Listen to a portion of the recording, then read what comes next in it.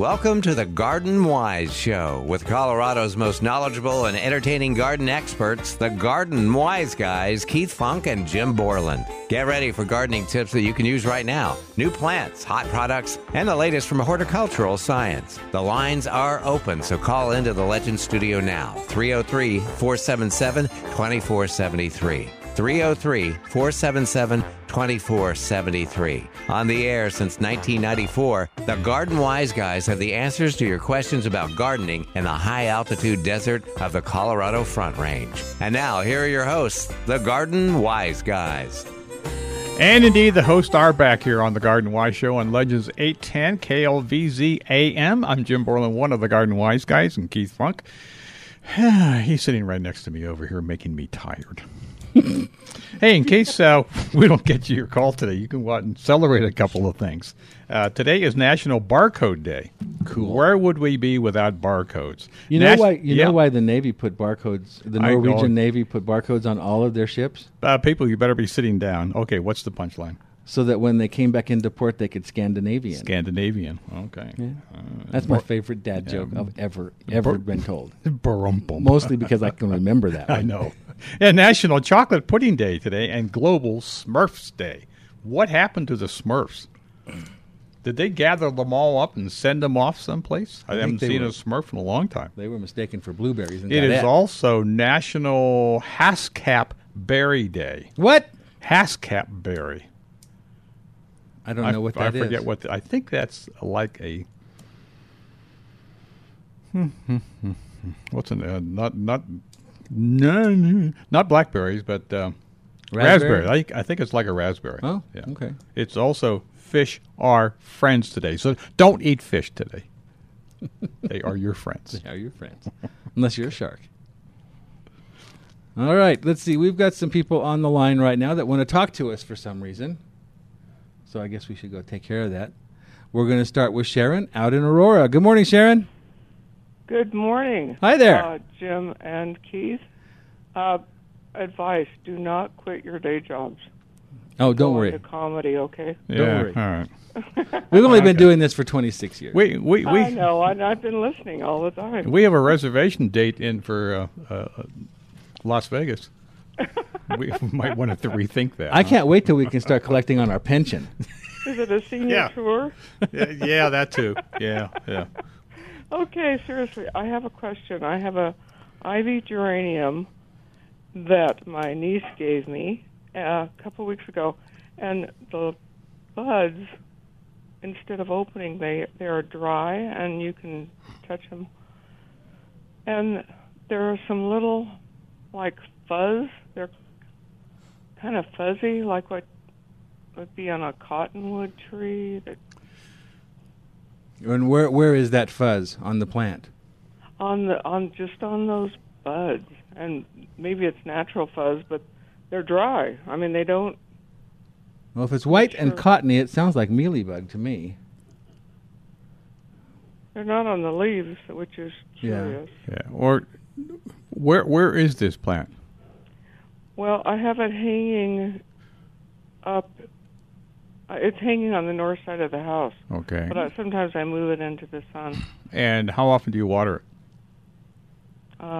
Whenever it's dry. Okay. I like that answer. Yeah, that's a good answer. I've been listening for a while. I was expecting you to say you watered every day, and on the north side, that could be too much. In which case, what immediately came to mind to me was botrytis. Oh yeah. If it's on the ends of branches or especially the flower buds. I'm concerned about it being on the north side because even ivy geraniums need some sun, and ideally they would be in morning sun and afternoon shade. They would do quite well with that. But if they're in shade all the time, I'm not surprised that the flower buds are not forming properly. Well, when she gave it to me, she had two of them at her home in Greeley, and they were sitting in hot sun. It was a hot day. Mm-hmm. It was 2 weeks ago, and it didn't have it many. It just had a couple of little blossoms on it. Mm-hmm.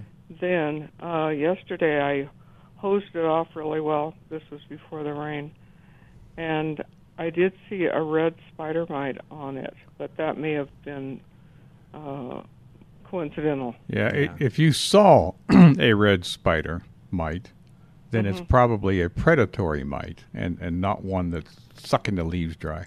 Oh. It's looking for the other mites that do that.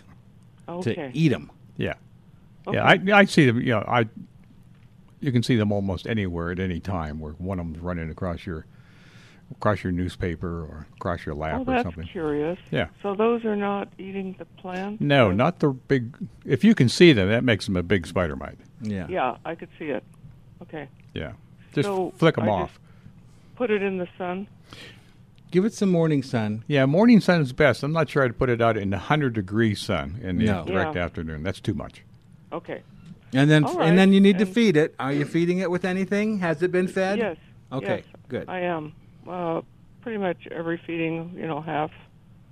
Okay. Well, actually not that much because it's not blooming that much. Mm-hmm. So a little Okay. light on the feed. Okay. A little more sun, I think, will make a big difference for you. Okay. Okay, great. Thanks, guys. You bet. Appreciate you. All right. So now what? I think we still have 34 minutes in the show. 60. No, how many minutes? We have carry the 7. 54 minutes in the show left, so we better say something. Do Well, something. that's true too. I was going to say something earlier, and now I can't remember what it is because I saw something shiny. But let's move okay. on, and we've got John in Golden waiting to talk to us about herbicides. Good morning, John. Good morning. What's going on with you today? I think I've heard you say that if I mix herbicides from a concentrate, that there's a limited shelf life or effectiveness. Yes. Yeah. How long is that? How fast does it? Well, that's a good question. That's information that's difficult to find. There are a lot of factors involved. Is it going to be? Is the container? Does it allow light to get in there? And is it going to be stored in full light conditions? Is it in the dark? What are the temperatures it's being subjected to? Does it freeze or get really, really cold in the wintertime? What's the pH of Yeah. the water? So all of these things are factors. But Yeah, okay. I would say mix as much as you're going to use, and then that's it. And then don't make any more until you're ready to use it. And the question I usually get asked then is, well, what about all these ready-to-use products that sit on the shelf for weeks and months and even years? And the answer to that is they have stabilizers built into them so that they don't break down. Okay, so can I go out and buy a stabilizer? No, No. it's illegal. All right. No, but especially on Roundup, that's one of the more common herbicides out there. Roundup and Super Kills-All, they're both glyphosate. And it is extremely sensitive to water pH, of all things. Yeah. High water pH tends to make it less effective. And, Denver Water, in their infinite wisdom, has jacked our water pH up to like 9. So it's way up there now. So you need to be careful with that. Well, can I counter that a bit by mixing at a higher concentration? Yes and no. A better solution would be just go out and buy some distilled water. Yeah. That would probably Okay. work best. Although distilling, I don't know, that changes the pH. So All right. And then if I end up having some Roundup around, and then I've got some of the other types of herbicide, and occasionally I use one or the other, and then a few days later I'm out there looking, and the weeds are still growing, so I spray it with the other kind. Am I counteracting anything, or? no, not really. As long as you're using a different applicator. Yeah. Okay. Yeah, I want to caution people on that. I think Keith does, and I certainly have. I have an applicator, a spray tank, if you will, specifically for Roundup and nothing else, and another one that I use for broadleaf weeds only that I can use in the lawn, and I do not mix the two. Okay. Yeah, I keep all mine separate. Yeah, the problem is if you have a Roundup in a container and you use all that up, or you think you use it all up, there's probably still some left in there. If not in the container, then in the hose. And then you use a broadleaf killer in there, and now you're getting around to mixing the two, and that's not a good idea. And you use it to spray it on the lawn, and guess what? Now we're killing the lawn too. Right. Now, but I guess to answer your original question is most well, I'm not even saying most. Some pesticides will start to deteriorate within 24 hours. I mean, it's not like you flick a switch and hour 2 it works and hour 12 it doesn't. But they do start to degrade fairly quickly. A lot of them do. But I'd say you're probably safe with 5 to 7 days. Okay. All right. And then I caught part of an earlier caller that was asking about a tree drench for aphids. Yeah. I missed what product you were recommending there. Well, I like the Fertilome product. It's called the soil. What's it called? Tree and shrub soil drench. Yeah. Okay. All right. Does that also affect the borers in my pine trees? Well, it depends on what kind of borer. If the borer is into the wood of the tree, no, it will not work. Okay. All right. If it's one of the borers that only gets into the bark area, then it will work. Although if it's a certain kind of borer, and now there are several species, that once they get into the tree, they have already inoculated the tree with a fungus. And once they have done that, whether the borer is still there or not is irrelevant. Okay. Well, I've got some that have got had the evidence, with the sap oozing out the tree, trying to fight them off for maybe 10 years or more, and they're still relatively healthy, but have those spots where the sap is oozing out. Yeah, you can use this soil drench on those trees. Now, eventually, those borers are going to come back out of the tree as adults, and they want to start the process all over again to find get the male and female together and lay more eggs. Yeah. And once they do that, and then the new larvae that hatch from the eggs start boring through the bark, that's when the soil drench will work. Okay. It'll get them and kill them dead. What kind of pine are we talking about? Oh, pinions are a couple of them at least. Yeah, I was Austrian pine, I think. Okay. Yeah, that pinion borer, it does stay up at the bark level. It doesn't bore down into the wood, so that's kind of nice. That's helpful. And something else you might want to pay attention to, the Austrian pine will actually require, a good deal of water. The pinion pine here really don't need any water. Okay. Once they're established. And if you do water them, like with the lawn, every time you water the lawn, now the pinion is getting too much water. Yeah. And that will put it under stress, and pinions under stress will attract borers. Okay. So it's a two-pronged approach. You want to get rid of the borers you have, and if you can, pull back on the water into the pinions. Yeah. All right. Okay? Okay, that takes care of me today. All righty, sir. Excellent, John. Thanks for calling. Appreciate the show. Thanks. You bet. We got a couple of pinions in our neighborhood that the best, and some of them are really good looking. And the best one is on a slope. And I don't think they water anything in that lawn. Mm-hmm. And it looks great. I mean, that's one pine, one plant that I can think of that planting them up on a berm is actually helping them. I still don't like to see evergreens on top of a berm, but if you have to, that would be the one. There you go. Although over the past week, I've seen two occasions.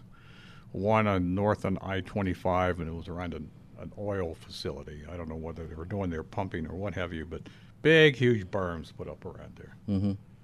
Planted on top of which were Colorado blue spruce. I was going to say spruce. Now, I can't think of a worse tree to put up on a berm. Oh, no. And guess what? What? Half of them were dead. I don't know why. I don't either. Yeah. We had a landscape go in near our house that is a commercial situation, and big berms all around. And I guess they plant these trees up on top to give them, some extra height. Yeah, right off the bat. we know why they do it. Yeah. And I told my wife, I said, see those spruces on the top of the berms? Those are going to die first. And then the ones halfway down will die next, and then the ones all the way at the bottom will probably survive. Guess what? It took a year. Yeah, I know. Yeah, we drove by another place that was I guess you'd call it an urban ranch. The fences were done just smartly, and they had horses in there, so there was money involved there.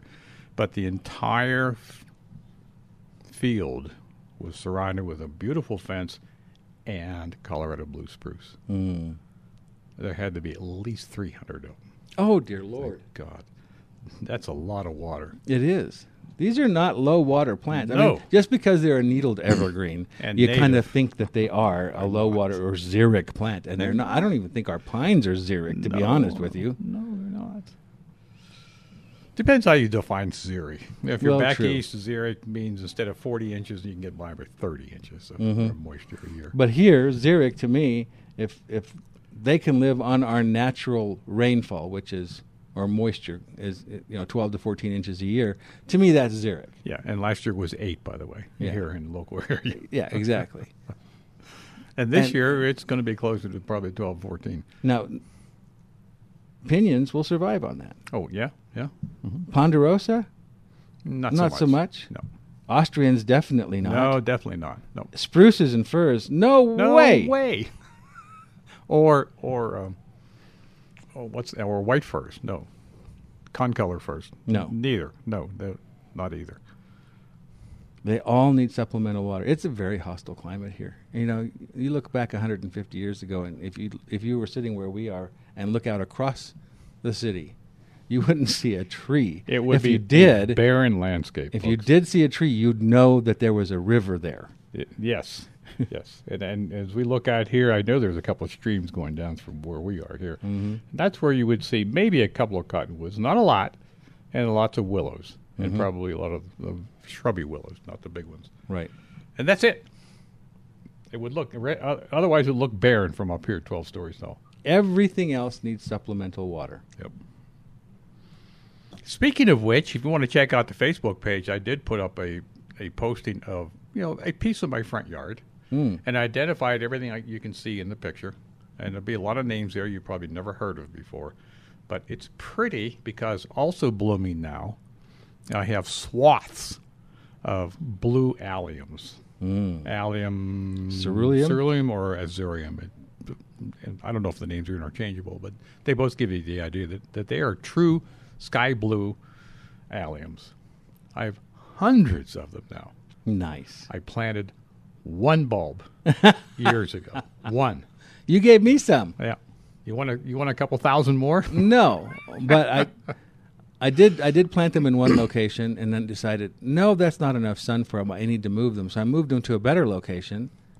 Well, they came back in the first location. Yeah, of course. Yeah. And by the way, I'm not watering any of these. Yeah, I know No. you're not. Yeah. And they look marvelous. How tall are yours? You're probably 3.5, 4 feet. Okay. Yeah, that's about what mine are. Yeah. And they get watered regularly. Yeah.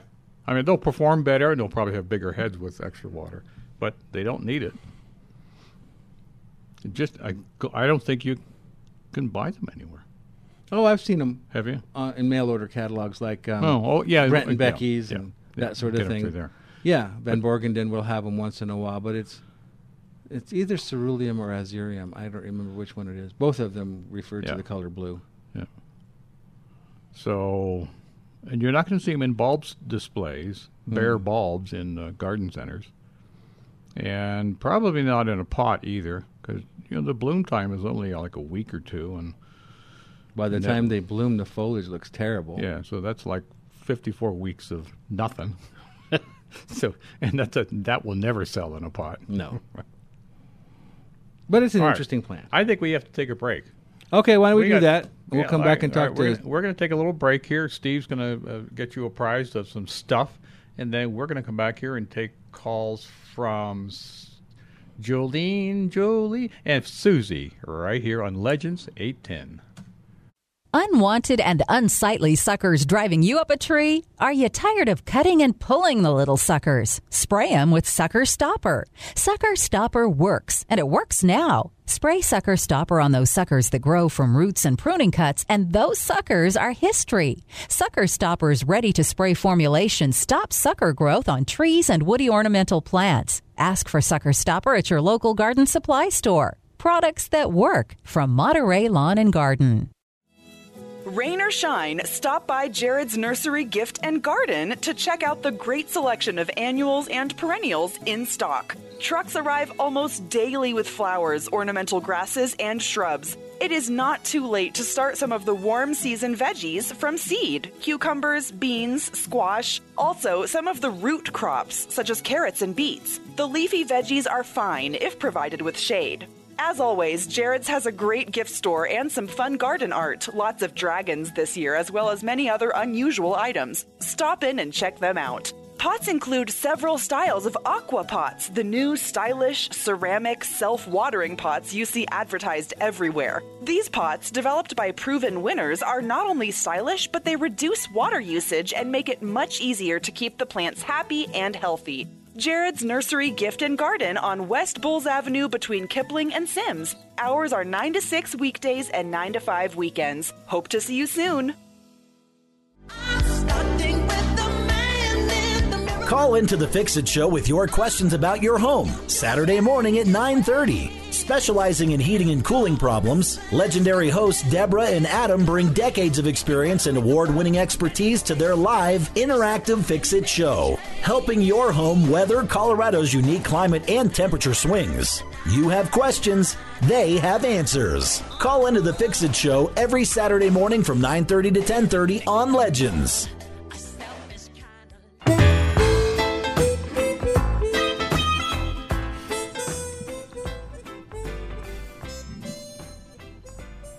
All right, folks, we are back here on the Garden Wise Show with the Garden Wise guys, Jim Borland and Keith Funk, on Legends 810.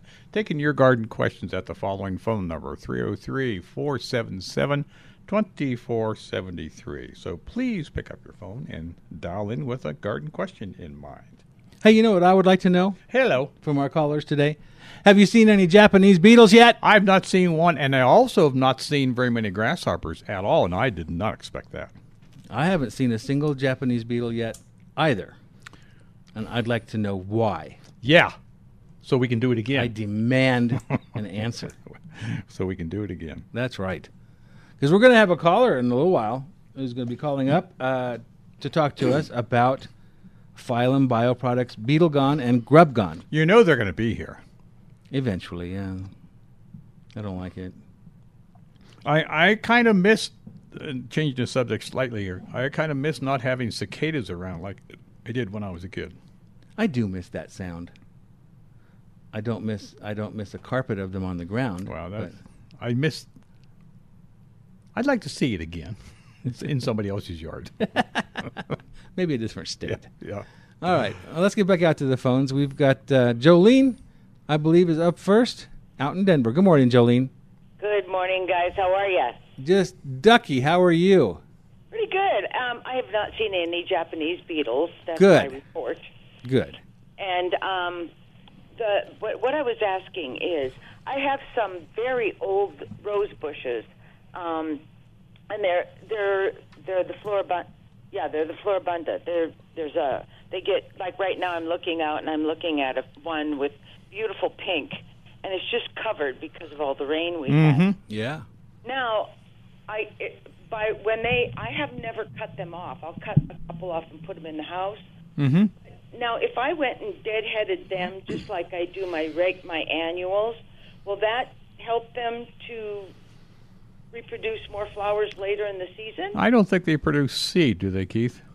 No, they might produce hips. I guess that would be the same as seed. Seeds, yeah, hips. But yeah, it's a good idea to deadhead them or prune those old flower heads back to encourage new growth from the stem below where you cut. Uh-huh. And the conventional wisdom is to start, where the dead flowers are, and work your way back down the stem until you find a 5-leaflet leaf. Okay. Because so usually like on my regular rose. Yeah, exactly. Because that way you know that you're cutting back into wood that is capable of producing new growth that will bloom again. Okay. Well, that makes sense. I'm going to try that this year because the flowers are so beautiful, and then they bloom in the spring, like now. Mm-hmm. They're just green the rest of the year. It may be the variety too, Jolene. Okay. I mean, they're not always ever bloomers. Some varieties are, they do their thing in the spring, and then that's all the energy they have for you. Okay. But it may just be the variety. Okay. Well, Well, I'm going to try it. Yeah, absolutely. You haven't got anything to lose. No, that's right. I'm going to let them bloom, and then I'm going to cut them back, like you say, to the nearest 5-leaf point, and I'll check in later this year and see how they're doing. Yes, and report back to us as well. Will do. All right. Thanks for calling. Thank you much.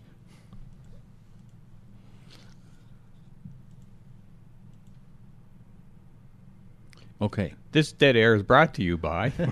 I'm sorry, I was focusing. I was concentrating. Oh, that's it. See, you see that bright, shiny object out there. I know. It's all over. What can I say? Let's see. We've got Susie waiting to talk to us about her redbud tree. Good morning, Susie. Hi, how are you? Good. What's going on with you today? Well, thank you for taking my call. Of course. I have no Japanese beetles in this area. We haven't yet, so I don't want to jinx myself. Lucky you. That's great. I know. I have a redbud tree that we planted about 5 years ago, and it was about 6 feet tall at the time. And it did absolutely awesome for about the first 3 years. It bloomed like crazy, and it was beautiful.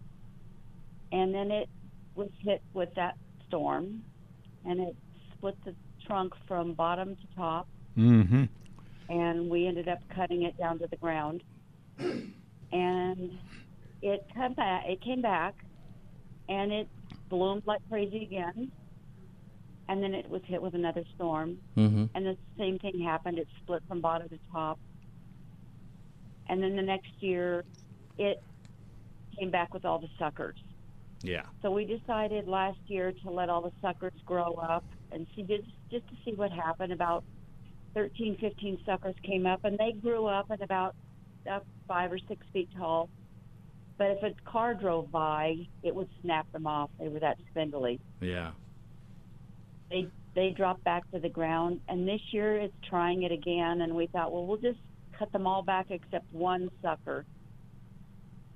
Is it going to do this every year? Should we just kill it and dig it out? It kind of depends. I'm more concerned about the splitting. One thing you may want to become a little more knowledgeable on is this thing called included bark. You usually see this where branches form a V, a very tight V. Some of those V's are okay, and by and large, the rest of them are not. They have a tendency to split when they have stress in terms of weight or wind pressing on those branches, and you'll get that splitting. And there's a way to avoid that if you can recognize the splitting, or you can recognize the V being formed somewhere up in the canopy. And well, the way you correct that is you cut out one of those stems right back to where it attaches There's nothing to left the trunk. now. It's literally one stem that's maybe 5 inches tall. Yeah, I think you're going to have problems every year with them being very poorly attached to where they're regenerating from the old stump. Okay. And they'll just snap off with the lightest provocation. That I don't think you'll ever get a decent tree out of it again. Okay. That's what I was afraid of. Should you want to plant another one, look at the new tree in the nursery and see if there's this thing called included bark already there. Once it's there, it never corrects itself. It's going to be up to you to correct it, and you may not want to even attempt that if you haven't paid for it yet. Is this a tree that would...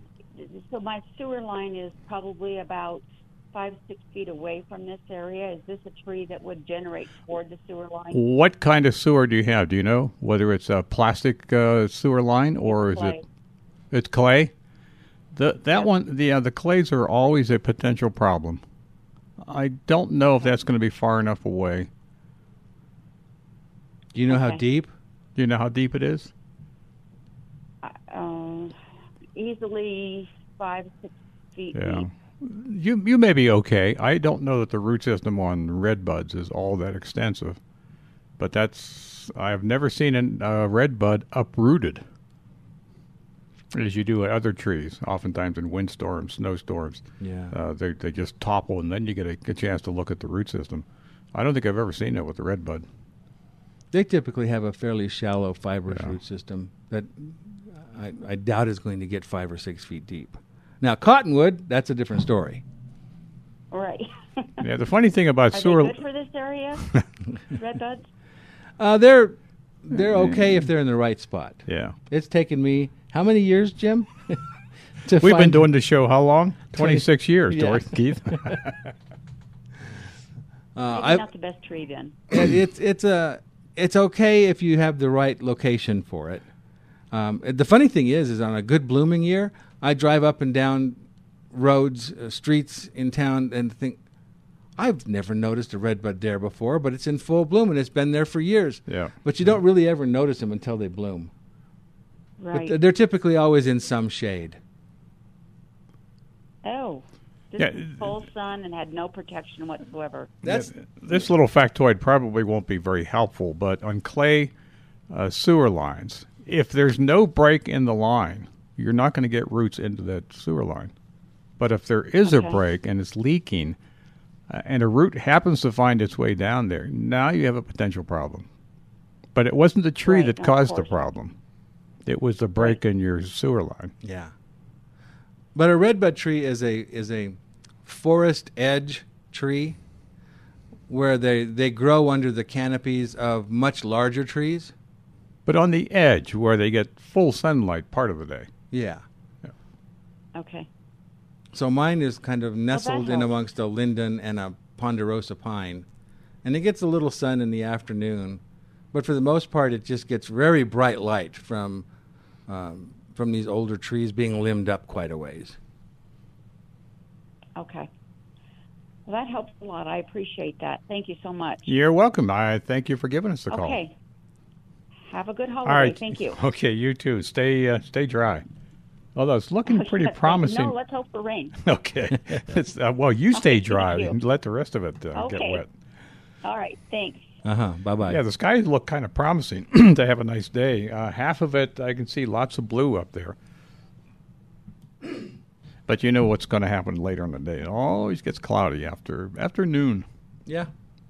And then we'll have another downpour. It looks like for the next few days in a row. Yep. I'll take it, by the way. I got up last night for whatever reason, and I heard the sprinkler system running. No. So I had to turn off the alarm, got the dogs up, went to the garage, turned off the sprinkler system. Oh, yeah, that's right. You can do that from inside the house. Yes. Yeah. But, not the sort of thing you want to do at 2 o'clock in the morning. No, not really. And now the dogs are up and they're rambunctious. And my brain is awake. Yeah. Yeah. What do you do with the dogs then? Do they go back to sleep? Uh-huh. Okay. They wrestle a little bit, but then they go back to sleep. Okay. They wrestle on the bed? Uh-huh. Okay, yeah. All right. Just checking. Not that I need to pry into your private affairs there, Keith. But hey, did you know here's a question. When was a toothbrush invented? I'll give you a clue. Ooh. It was invented on this date. Oh, all right. On this day of the month. What You'll year? be surprised. What year was the toothbrush invented? I'm going to... Was it in the 1900s? I'm gonna give you lots of leeway. You can just guess the century. The century? Yeah. Oh, okay. The 1700s. Way too late.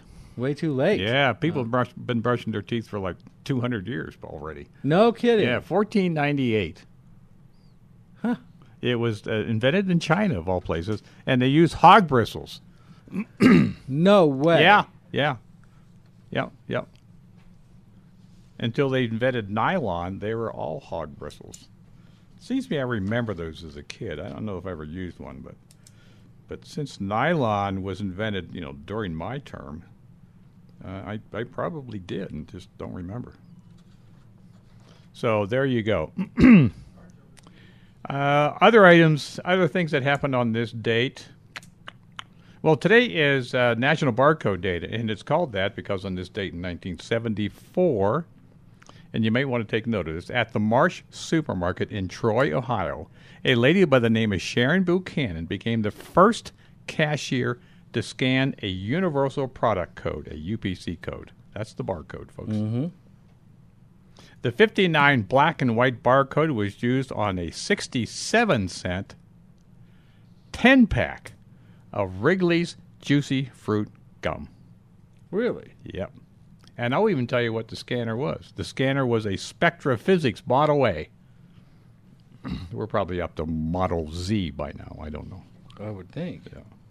So there's some stuff you can use at your next trivia gathering. All right. Let's see. What else is going on here? A number of other things that took place this day. The first movie theater in the U.S. opened and charged 10 cents for admission on this date in 1896. Seems like 10 cents back then. That was a good bit. I remember paying 25 cents to go to the movies. Yeah, me too. Yep. And if I was lucky, I had another dime, and typically that was not the case. We'd come out of the movie theater and go down the street and get a piece of pizza. A piece of pizza? Yeah. And if you were lucky, you had another nickel or something, and you could actually get some pepperoni on it. That was it. Those were the two toppings. You had, the tomato sauce and pepperoni. No cheese? Nothing else. No cheese? I don't think there was any cheese on it, no. Ew. Hey, come on. It was way back then. You only paid a dime for it. That's true. But on each table, they had a jar full of those pepper flakes. Mm-hmm. Well, you had to get some flavor somewhere. I guess. Those were the days. Yeah, no doubt. All right. Well, let's see. What time we got? Okay, let's go out and talk to Amy out in Lakewood about her roses. Good morning, Amy. Good morning. I moved into a home that had some beautiful, well-established roses. I don't know a lot about them since I didn't plant them. But last summer, I had a rose bush that had large pink flowers. And this spring, it had a lot of new shoots on it, and they were all tiny red roses. Oh, yeah. So I'd like to know what happened to this rose. If I cut back all of those shoots that have the little red ones and just left a few tall stalks that did get a couple of the big pink blooms, can I save it? And how do I prevent this same thing from happening to the other rose bushes? Well, what's happened is that most roses are grafted, okay? Mm-hmm. And so those little tiny red roses, that was an indication that those sprouts were coming from the rootstock. Okay. And those need to be removed. Mm-hmm. And by now you probably already just be able to tell the difference by sight, the difference in the leaf type. Mm-hmm. So whenever you see that kind of leaf being produced on a shoot, those need to be cut back to the where they originate on the stem or the root of the plant. Okay. In favor of the growth that produces the pink flowers. Okay. And that's about all you can do. If you end up losing the entire top part of the plant or the pink flowering part, all you'll have left is the rootstock coming up, and at that point you just dig it out and throw it away. Okay. Is that something that comes with age with roses? No, it comes with typically hard winters. Oh, okay. Killing the top back. Okay. Or aliens. Okay. Okay, thank you. And you had brought up the penstemons earlier and bright, shiny object. When those stop flowering or the flowers fade, do you cut those back, or do you just leave the stalks with the faded flowers alone? Unless you want seeds, you can cut the entire flower and stalk right to the ground. Okay. Typically, you'll have a lot of green leaves down there, mm-hmm. and that's typically that's it for the year. Okay, but as soon as they fade, you don't have to go in and cut them back. No. You can just leave them up if you want. Eventually, that stalk will die back, and it'll be dead over the winter. Okay. All right. Thank you very much. Mm-hmm. Thanks for calling this morning. Thanks. Have a good day. You too.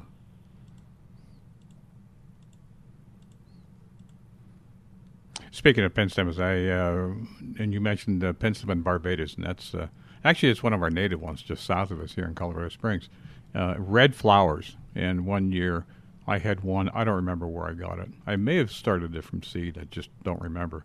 But it turned into a magnificent multi-stem, had to be up 4 feet tall, just covered in red flowers. Yep. For weeks and weeks and weeks. And I made sure I gathered some seed on it. And that one year, that was it. It's all the breath it had in it. And it's No kidding. Gone. Well, I usually will go through, because mine get massive too, and I usually go through after it finishes blooming, and I'll cut 80% of the flower stalks off after they're done. And I'll leave 20% to go to seed. Yeah. Just so that I have that insurance policy. And it seems to work. So far, so good. And usually the lower ones are the best seed-producing flowers. So Oh, are they? That's a good thing to keep the lower ones on. Well, it cleans up the bed. It makes it look a little bit more tidy. And I just don't feel like I need that much penstemon seed scattered all over my yard. Thank you very much. Yes, you do. No. Yeah, you do. You got a big yard. It's my yard. It'll take thousands of penstemons. Thousands, exactly. Exactly. So, anyway, I really have been pleased with the way the penstemons have behaved this year. And there are lots of penstemons out there. I don't know that there are that many in the garden centers, but there are roughly 250 species of penstemons in the western United States. That's a lot. It is. It's a huge number. And it seems like they keep coming up and finding new ones. Still. Yeah, and they range in size from these little rock garden mat-forming tiny things all the way up to what Jim was talking about, 4 and 5 foot tall gorgeous red flowers. Penstemon grandiflorus is a great one. And Penstemon palmeri. Oh, yeah? Some argument now on Facebook on whether it's truly native to Colorado. It has been used extensively in roadside vegetation. So it's been seeded in all over the place, and it's persisting, so it's hard to say now whether it ever was native or not. But it is, I think, the one, there may be more now, it was the only one that was fragrant. Really? Yep. Is Bridgeri native? Bridges? To the western United States, yes. Yeah, okay. Yeah. Now, curiously, the people in England have noticed our penstemons and have taken a number of them and have interbred them. And they have named varieties, many of which are not hardy here. Yeah, a lot of them because they are use not. some southern species. But so you got to be kind of careful. Yeah. Oh, we got to take a break? We do need to take a break. All right. One last break. Yeah, we better do that because Steve's a big guy, and I don't want him to come in here and punch me in the face. He scares me. Okay. We'll be back right after Steve does this to you here on Legends 810. It's like the difference between soft, gentle rain and a monsoon. That's how I compare the effect of a dram rain wand on plants to the hard blast of a typical spray nozzle attachment to your garden hose. Water flows through 400 tiny holes in the dram rain wand's soft shower nozzle to bathe and refresh your plants, not damage them or wash away soil. Its handy-reach handle has a 60-degree bend and conveniently extends to more distant garden rows and hanging baskets. And there's a fingertip shutoff valve. No wonder professional growers in the greenhouses and nurseries use dram watering tools. Today, there are imitators, but nothing matches the superior quality of the original, invented over 50 years ago. They're simply the best. Dram watering tools are available at Tagawa Gardens, Nick's Gardens, Jared's Garden Center, and Lafayette Florist and Greenhouse. In the spring, everything is about the roots. Use Fertilome Root Stimulator and Plant Starter Solution for everything you plant. Trees, shrubs, ornamentals, and flowers. Make 3 applications 10 to 14 days apart and get up to 33% more roots. More roots means summer hardiness, increased drought tolerance, and less insect and fungus issues. Fertilome Root Stimulator and Plant Starter Solution also reduces transplant shock and promotes greener, more vigorous plants. Ask for it at your favorite local independent nursery, garden center, or hardware store, including Wilmore Nursery in Littleton, The Tree Farm in Longmont, Tagawa Gardens in Centennial, and Jared's Nursery in Littleton. Well, summer is in full swing now, and look who's back. Those nasty Japanese beetles, and they're ready to wreak havoc on your garden. If you're looking to successfully control Japanese beetles without damaging the environment, look no further than Beetle Gone from Phylum Bioproducts. Derived from a naturally occurring soil bacteria, Beetle Gone is the only organic solution that successfully controls those destructive beetle invaders. Just mix the powder with water and spray on your plants. Once ingested, they stop feeding and die. And since it's an organic BT product, rest assured it's a safe choice to use on your fruits and veggies in addition to your ornamental flowers and trees. Not only does Beetle Gone work on adult Japanese beetles, it is completely safe to use around beneficials such as ladybugs, butterflies, and bees, and it has no issues with water toxicity. Beetle Gone from Phylum Bioproducts. Target the pest and not the rest. You'll find Beetle Gone at your favorite independent garden center. And make sure you tell them that the Garden Wise Guys sent you.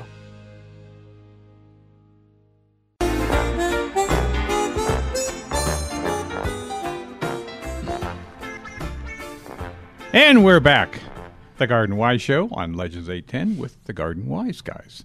We're doing gardening. Oh, I should tell people, especially new people here to the state, what's gardening like here in Denver? Well, record high temperature for this date. This happened not that long ago, 2012.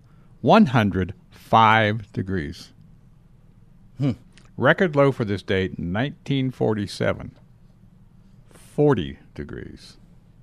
So that's the difference, people. On this date in history, the temperature can be anywhere from 65 degrees apart. And it would be normal. Whatever that is. Yeah. So there you go. Like I said, Colorado is a very hostile climate to plants. It is. And by the way, our daylight now is getting shorter.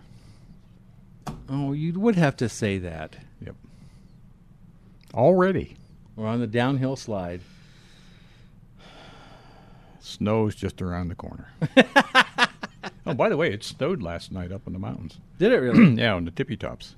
But then, if you're a hiker and you do mountain climbing, you can expect snow, grapple, any time in summer.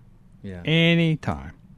So go prepared. Don't just go up there in your sneakers and shorts and T-shirt. You're asking for trouble. Yeah. And no water. No water. They'll be sending helicopters up. And no, there are no Starbucks up there. No, they're not. And don't drink from the streams. No. You'll pay for it. Oh, yeah. I've been there, done that. Yeah. Didn't do it and haven't done it again. Never. And my wife and I took a trip up to Guanella Pass. This is just above Georgetown. Yeah. And we decided to go the back way this time instead of taking 70 up to Georgetown. We went 285 back around to Grant. Yep. And took that. What a beautiful drive. Yeah, it is. Fabulous. And you get up there and the wildflowers, just a spectacular year. All this moisture has been really helpful. So it's worth it to get out there and take a look. That's why rock gardeners do what rock gardeners do. They grow a lot of that kind of stuff in their rock gardens. That's right. And by the way, you can't grow it all down here in the hot, dry temperature. I don't care how much water you throw at it. It's too hot. Nights can be too hot for them. That's the problem. I tried growing Mechanopsis this year from seed. Shut up. I was watching a show this morning before I came to the studio, about a guy in Scotland. That grows a bunch of different kinds of Mechanopsis. And he was saying, well, they're very simple to grow. You just need to supply these key ingredients. You can just stick it where the sun don't shine. Yeah. And Mechanopsis, by the way, are Himalayan blue poppies. Is a common name for them. And they are sky blue. There's even some red ones, though. Yeah, there are other color ones, yeah. I mean, natural, natively. I don't know if anybody's done any hybridizing. I don't know why you'd want to. It's good enough. Good enough Oh, as yeah, it there's is. definitely hybrids. Yeah. He showed a bunch of different things, but you want to make sure that they get some shade and good drainage, but they always need to have moisture around them at all times, but not too much. It's like, oh, go away. When you figure out one that will grow in the desert, let me know. Yeah. and I'll try it here. In the meantime, at 12% humidity. Yeah. How are you going to keep moisture around it at all times? Yeah. All right, let's get out to Centennial. We've got Don waiting to talk to us about hydrangeas. Good morning, Don. Good morning. We have two. Getting some feedback here. So just a second. We have two Pinky Winky hydrangeas. Mm-hmm. And we planted those 3 years ago. And then 2 years ago we bought another one. But the two we planted first are, kind of chlorotic. They're lack of iron, I guess. They have a light green leaf. Okay. And the one we bought 2 years ago it's fine. It's deep green leaves. Okay. Same grower and everything. All right. Are they planted in the same area? Yeah, they're planted next to each other. The two that are chlorotic, they get a little more sun. Okay. Well, that should be okay for Pinky Winky. It's a paniculata type. Yeah. And they like the sun. Are they getting enough water? Yeah, water them all the same. Okay. Well, if they're getting more sun, I would assume that they're going to need more water than the more recently planted ones that aren't in as much sun. Yeah. But, and what are you feeding them with? Because they are very heavy feeders. That's what I heard. We just fed them once. I don't know, it's Fertilome 11, 15, 11. Okay. Yeah, I would use that monthly. Okay. As soon as they start to leaf out in the spring, and I would go at least through August. Okay. Every week? Monthly. Oh, excuse me, monthly. Okay. Yeah. Is this a granule or a water soluble powder? Granule. Granule. Okay. Yeah. Yeah. Use the granules about once a month. Just scatter it down and water it in well. Okay. And hopefully that'll make a difference. Okay. Sounds good. All right. By the way, we're in West Centennial, and we got 3 inches in our rain gauge this morning. Wow. Whoa. 3 and a tenth. My gosh. My goodness. Yeah. That's Very good. Have you seen any Japanese beetles yet? No, we haven't. Good. We usually see lots of them, but nothing yet. Oh, boy. Maybe they got molded away. Maybe. I'm hoping. That'd be nice. Maybe they all moved to Florida. Good place. All right. Okay, thanks, guys. Thanks for the call.